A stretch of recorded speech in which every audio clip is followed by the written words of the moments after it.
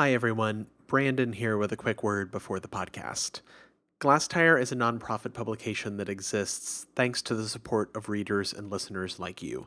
We know times are tough right now, but if you're able, we could really use your help. By visiting glasstire.com/donate, you can make a one-time gift or become a monthly sustaining donor to our publication. All of the money we get goes right back into our coverage of Texas and its artists. One more time, that's glasstire.com/donate. Thanks for listening, and here's today's podcast.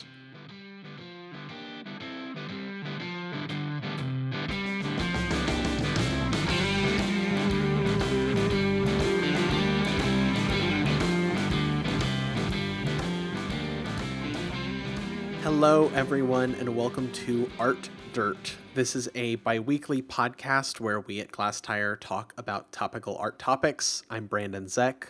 I'm Christina Reese.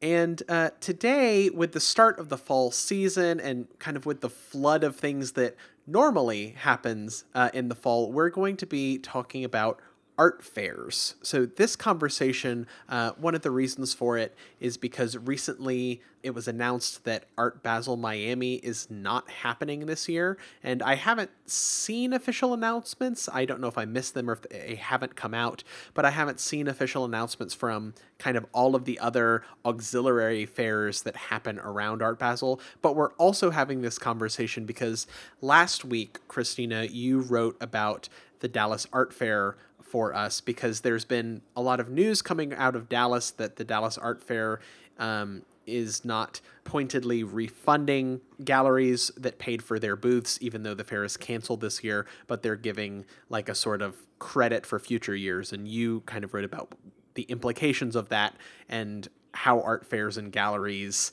try to coexist in a world that's purely driven by economics.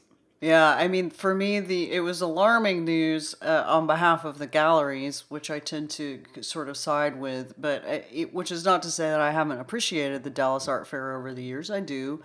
But what I realized is that giving galleries their proposal after canceling the fair is that the galleries, and keep in mind, not every gallery had already paid entirely for its exhibitor booth, but about 60% of them had.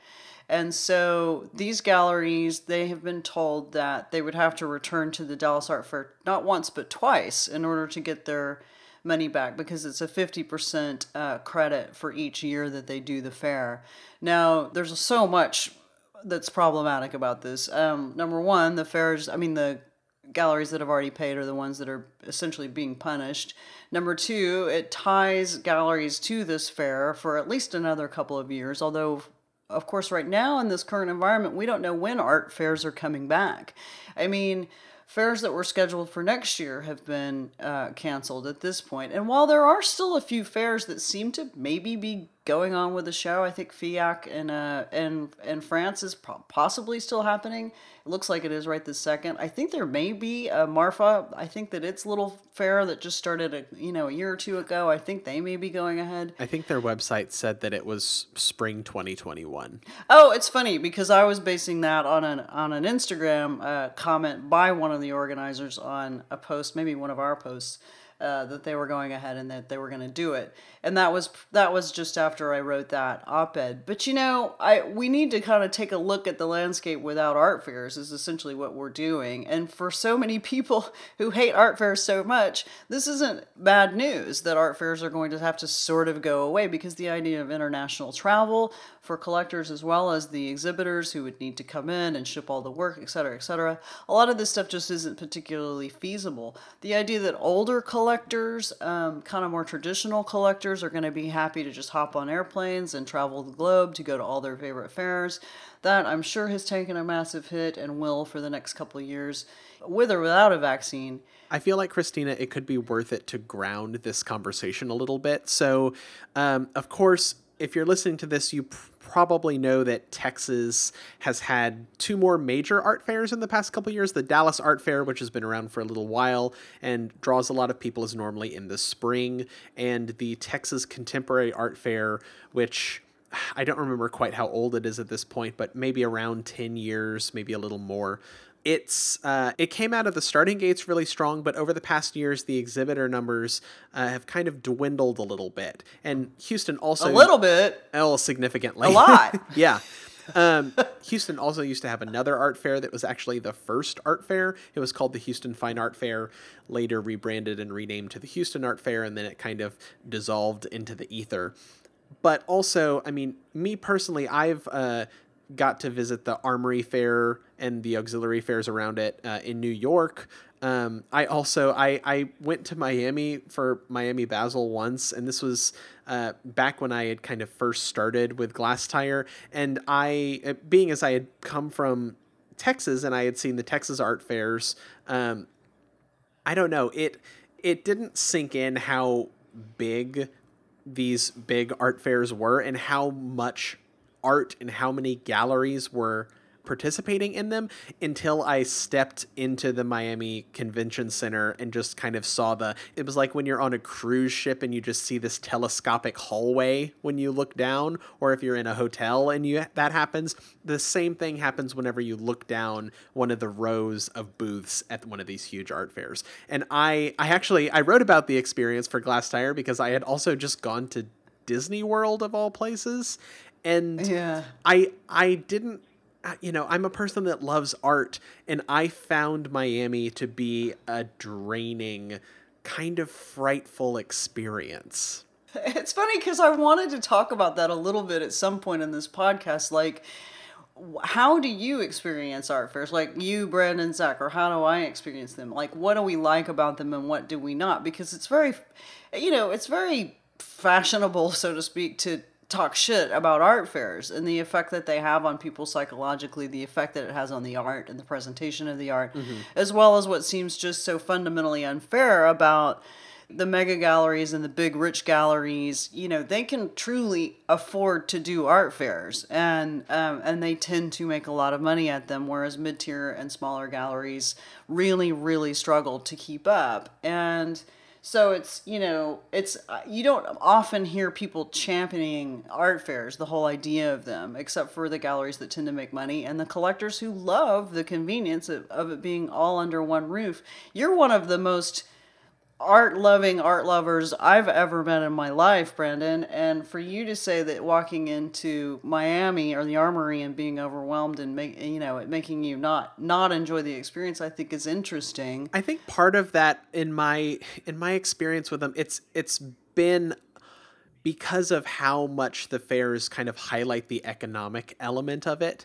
Like, it's not going to a Right. museum. It's not even going to a gallery where the economic element is forefronted. I mean, we know that galleries Right. are for-profit businesses, but going to an art fair, it's the thought behind booths. Some of them are well curated. Some of them, it's a mall. It's like shopping. And I think when you're kind of more attuned to seeing art in exhibitions or seeing art where it makes sense that the art is being shown together, you pick up on purpose.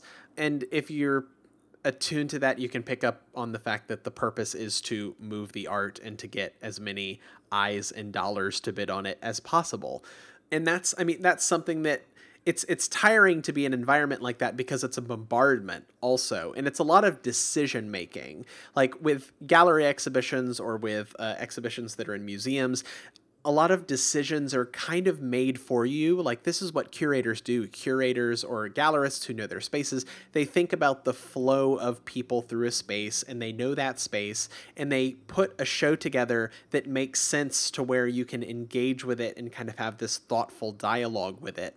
As opposed to art fairs, what they're trying to do is bombard you and get your attention. And it's a weird like tie-in, and I don't want to get all attention economy about it, but that's very much what it is. It's big, it's splashy. The thought is, what's going to get you to step foot into this booth and pay attention to it, and maybe more recently take photos of it and post those photos, even though that's not really, the whole goal is economic. But if photos and promotion and PR can help, then that's a solid part of the equation. All of this, by the way, is completely decimated by the coronavirus, which is a whole second part of this conversation. Well, and some people, including Jerry Saltz, were saying that the art fair model is not sustainable, and he was saying this in 2018, and now here we are in 2020, and all the art fairs have gone away, but not for reasons any one of us would have predicted. I can say that having had a gallery, owned a gallery that did art fairs in New York City and in Miami. I know I have a tendency, again, to kind of think about what the gallerists themselves or the dealers are going through and what the cost is, which is an interesting thing. When you do make money at an art fair, it's pretty exhilarating because it can be a lot of money that comes in very quickly, which maybe is not the experience that you have in your own city, in your own space. Mm-hmm. When it doesn't work, or when you're not making the sales that you need in order to make any sort of profit or even break even, it is a pretty demoralizing experience. I also, as a director of another gallery, did the Armory Art Fair, and we were all the way at the very, very, very back of the pier. And this is about 2007, maybe. Mm-hmm.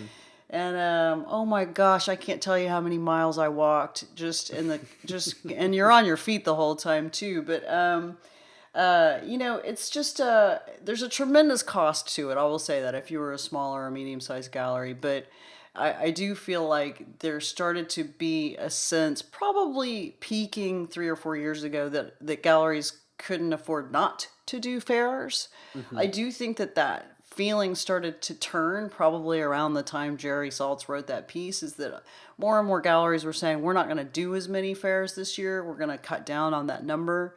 That was already trending, actually, before 2020 even kicked in. I think that, one of the things you're talking about in terms of it being a mall and competing for eyes, one of the problems that a lot of people have complained about, including, I'm sure, myself, is that the art on show tends to be very grabby and even kind of gimmicky. There's a lot of kind of conceptual light stuff that goes on. There's actually what we kind of think of as art fair art, which is kind of big, splashy, slightly glammy kind of stuff that would maybe appeal to younger buyers that don't want to have to learn a whole lot about an artist or their work in order to get, in quotes, get the piece, get the work. Well, a lot of that stuff is also the stuff that photographs well and looks good on Instagram, right? And looks just good on Instagram. Sells through, right, like the price sheet that these gallerists send out before the art fair even happens. Sure.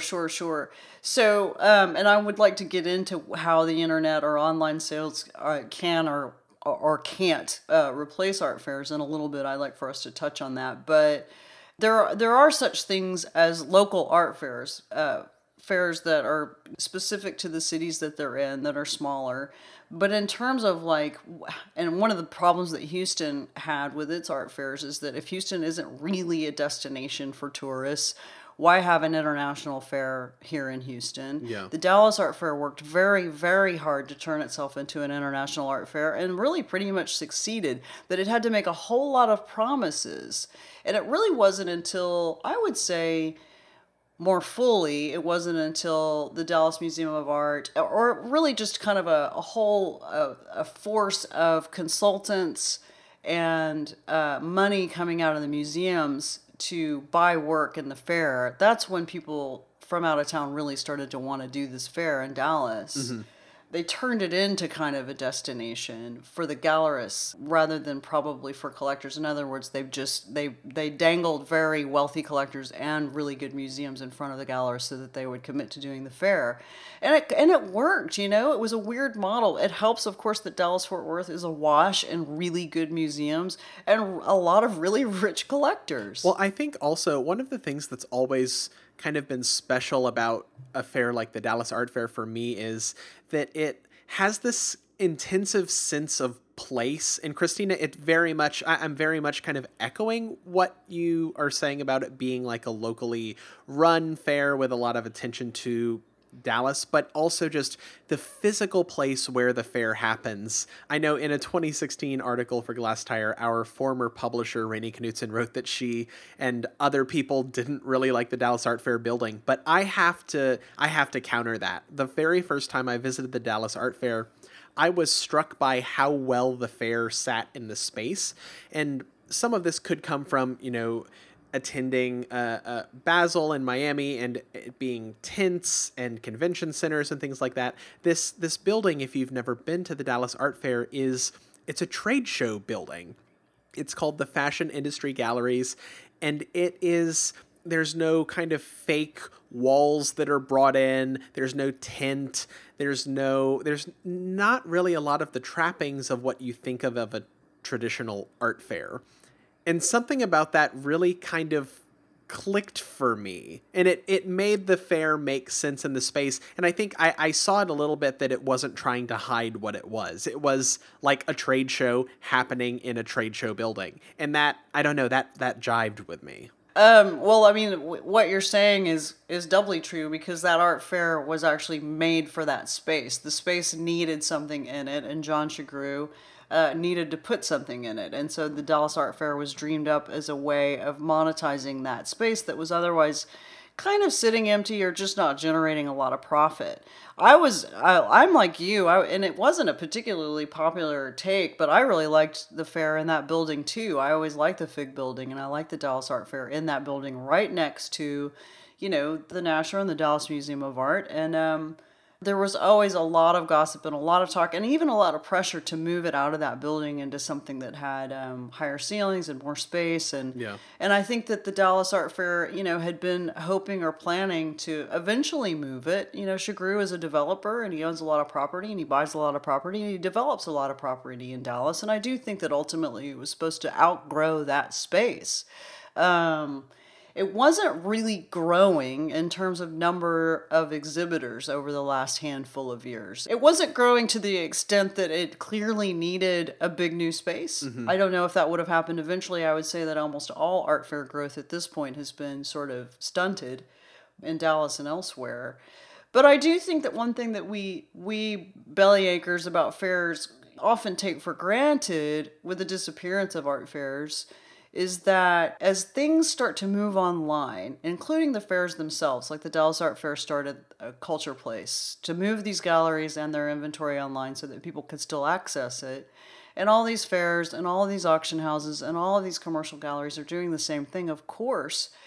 The thing about an art fair is that it's still essentially a curated event or a curated place by the organizers and by the panels. And so what they know is that the galleries are legit. They have legit stables of artists. They have legit programming. They have legitimate business models. And they have legitimate collectors. And so when you walk into a name brand art fair, you have, some guarantee that, especially if you're a buyer, that you're not going to get shafted, that the art, is real, so to speak.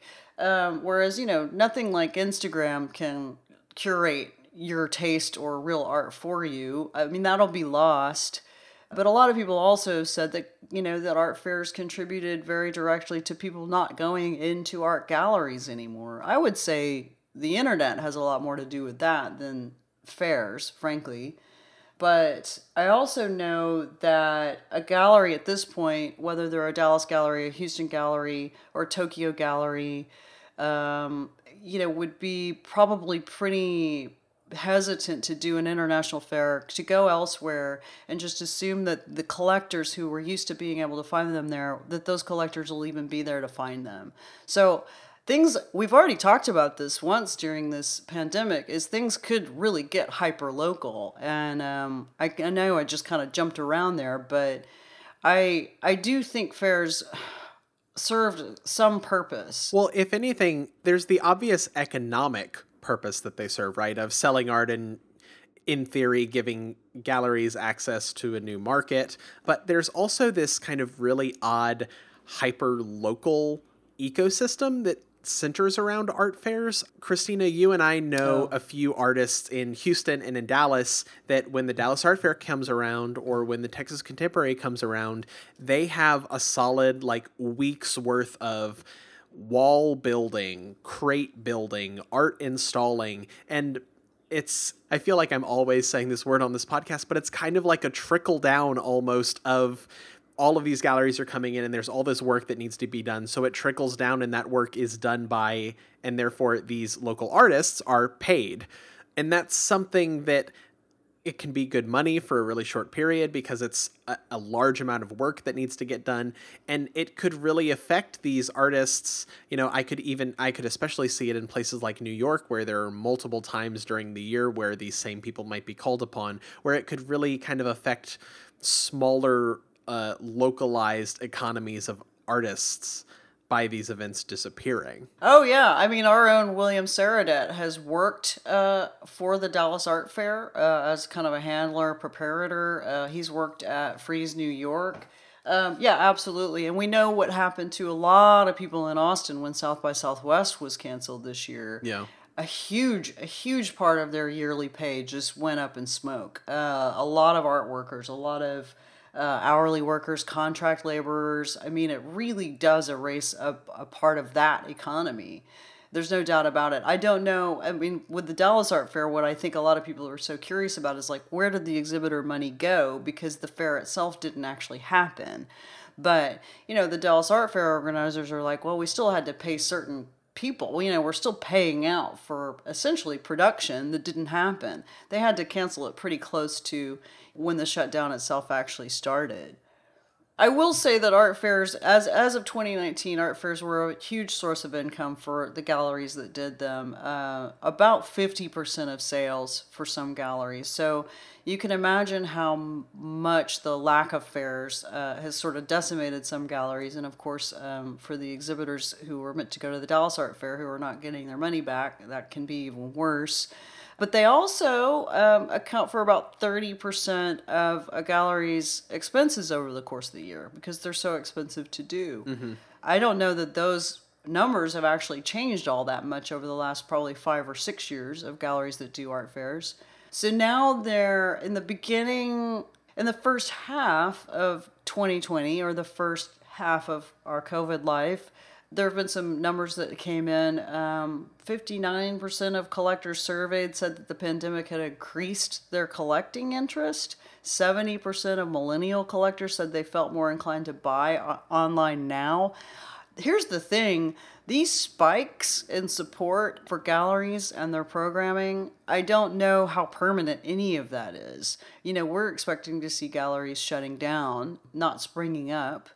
So there may have been a kind of outpouring of money spent in the first half of 2020 just based on people knowing that their favorite spaces were going to disappear if they didn't spend some money. There's also always opportunists, who understand that when a gallery is in trouble that they may be more likely to make really good deals. Well, do you think that kind of mindset of collecting will continue to spill over? Because one of the things about art fairs is that we touched on it earlier. They're destination things. It's like you get in the mindset, it's almost like going on a vacation, right? You get in the mindset of, I'm going to go to this art fair and I'm going to buy 3 things, or I'm going to spend X amount of money.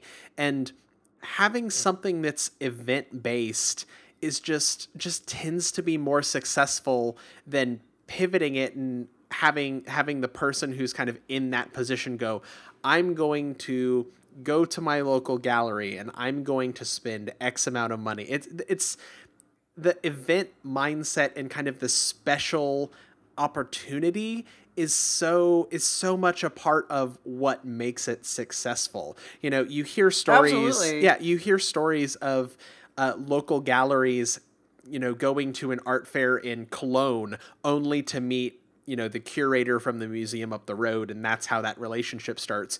And the thing is, I don't know if without that art fair, like now because people aren't traveling, does the curator from the museum down the road actually check out the local galleries? Is it something that... They better. Well, that's what we would think, right? But if something like that is so event-based, or does the collector who would normally go to whatever art fair and see their gallery from the next town over, are they going to think to check that gallery's program just individually, right? If they're not already signed up for the email list. Like, part of this is now there's a lot more responsibility on the gallerists themselves to kind of like flip that Rolodex and do what the art fair is normally supposed to do. I can guarantee you, Brandon, these art dealers are doing that stuff all year long, Oh, no yeah. matter what. I have no doubt about I that. mean, you have to pay your rent at the first of the month, whether you go to an art fair or do an art fair or not.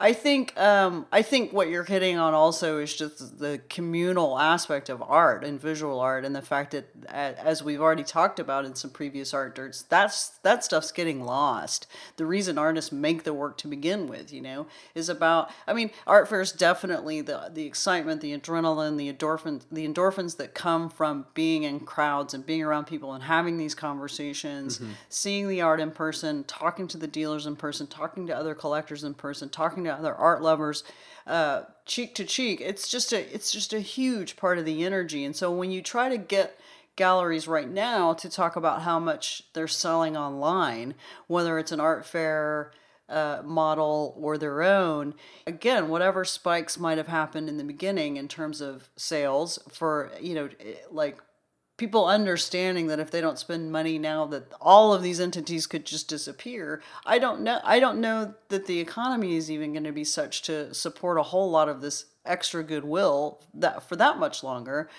I think that galleries that have been around for a little while and already have good relationships in their cities with their collectors and with the consultants, etc., they may be fine. And I think that there may be a doubling down in terms of attitude of local art communities to support their local art galleries. I hope so. But I don't know. I mean, getting bodies all back into the same space to experience art at the same time, that's the thing that's under so much strain right now. And people are obviously chomping at the bit to get back out there and to really look at stuff. So there could actually be almost like a boomerang effect where, if there is a vaccine and people manage to get hold of it and have it, that people will just stream back into art spaces. I don't know. I'm probably not the best person to ask because I miss going to art spaces and I miss seeing art in person.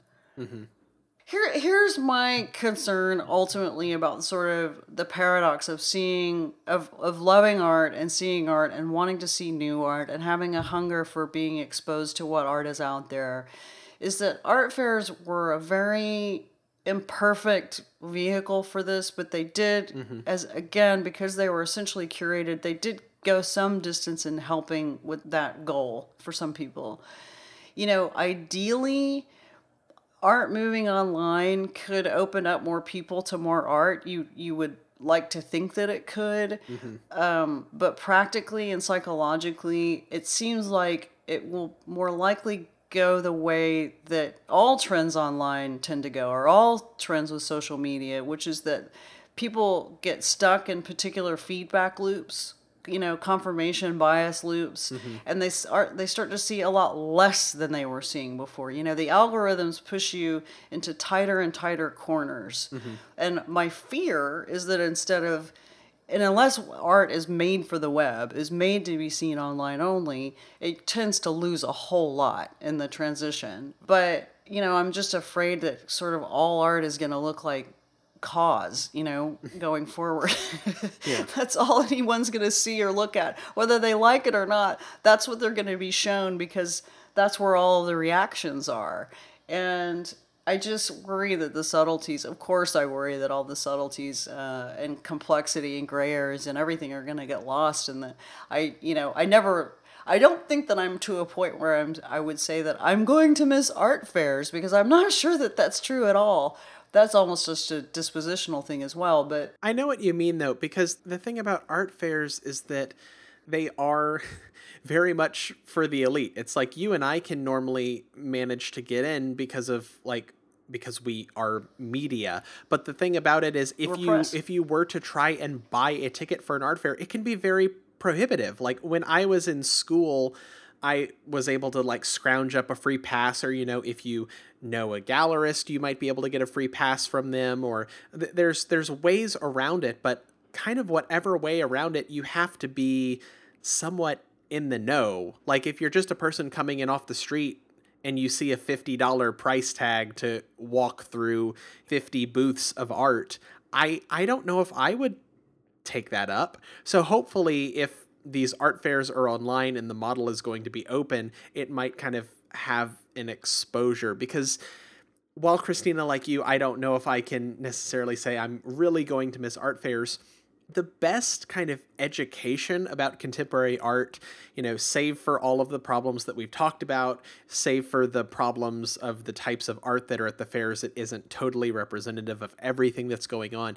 Some of the best contemporary art education could be walking through an art fair, just being able to know what's in vogue, if nothing else. Oh, no, no doubt. No doubt that walking all the way through Miami Basel, you will just through osmosis start to get a pretty good snapshot of kind of what's hot right now. That's actually all you really get a snapshot of. Well, it's what's hot right now, but it's also kind of an art history lesson, albeit an extremely Western version. What kind of art history isn't? But because it's like you get the Warhol and you get the Oldenburg and you get the you get the Mark Bradford and you get the 1920s to present. Also, it's not just what's hot right now. It's kind of what has been hot, because some people are still going to want that. Well, yeah, there's always some secondary market stuff, isn't there? But, but what I was going to say is knowing what's hot right now is not necessarily a bad thing to know. If you are press, if you're an artist, if you're another dealer,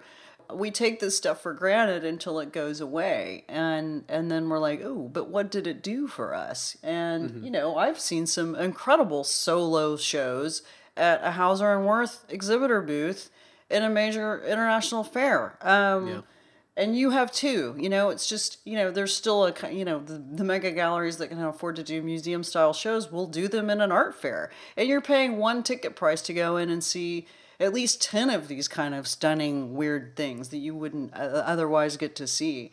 So, say what you will about the art fairs, and who knows what form they will take when they come back. And who knows, given all of the talk that people, are sharing right now about economic inequality, wage workers, about just essentially just a sense of unfairness in terms of how money flows. It could be that these art fairs even come up with models that make it a little bit more fair for smaller galleries, emerging galleries, mid-tier galleries to be able to afford to do these fairs without it terrifying them each time to know if they're going to actually make the sales. Now, having said that, most galleries, if they've done their homework, probably have an idea of how much selling they're going to do before they even get there. Either because they've worked the phones and they've found the collectors who are going to buy the work, they've pre-sold the work. It's very hard to get galleries to tell you how much they've sold or whether they've sold work at a fair. You can understand why they're very protective of that information, but yeah, it's interesting. It's interesting to think that that's a kind of thing that we could start to feel like we miss as we move into this new normal. Yeah. It's not anything I would have normally said, but I don't see any reason to celebrate the misfortune of the Dallas Art Fair or its exhibitors. I think all of this stinks. I think what COVID has done has been decimating to so many industries, and often the trickle-down effect is devastating, including to the artists. And none of it's good. None of it's good. Yeah. No reason to celebrate the death of art fairs, because it's really just part of a bigger die-off. And there's a lot of money being lost right now by a lot of people who almost really can't afford it, or really can't afford it. Yeah. I don't mean this in the connotation that it comes off, but it's almost like the demise of an apex predator in an ecosystem. It's like, it isn't necessarily a good thing. It means that the whole system that there's some stuff going on with it. It was already bad. I mean, as we had already probably decided prior to COVID, the art fair system was fairly broken in many ways for about, 50% of the people who participate in it. But yeah, exactly. It's what you're saying. It's like, we don't need to celebrate the death of a primary way for some people, honest people, to make a living. Yeah. Well, with that, any final thoughts? No, I just, I should add that when I walked all those miles up and down the pier, I was wearing very, very high heels. Nice. I've never in my life lost all of the feeling in my feet before, and I haven't since. But for Jeez. days, and I really thought that maybe I damaged my circulation to such a degree that it would never come back. When you go to art fairs, if you go in the future, just take a moment to send kind thoughts to all of the dealers you see sitting in booths who are wearing uncomfortable footwear. That's a good note. With that, thanks for listening, and see some art. See some art.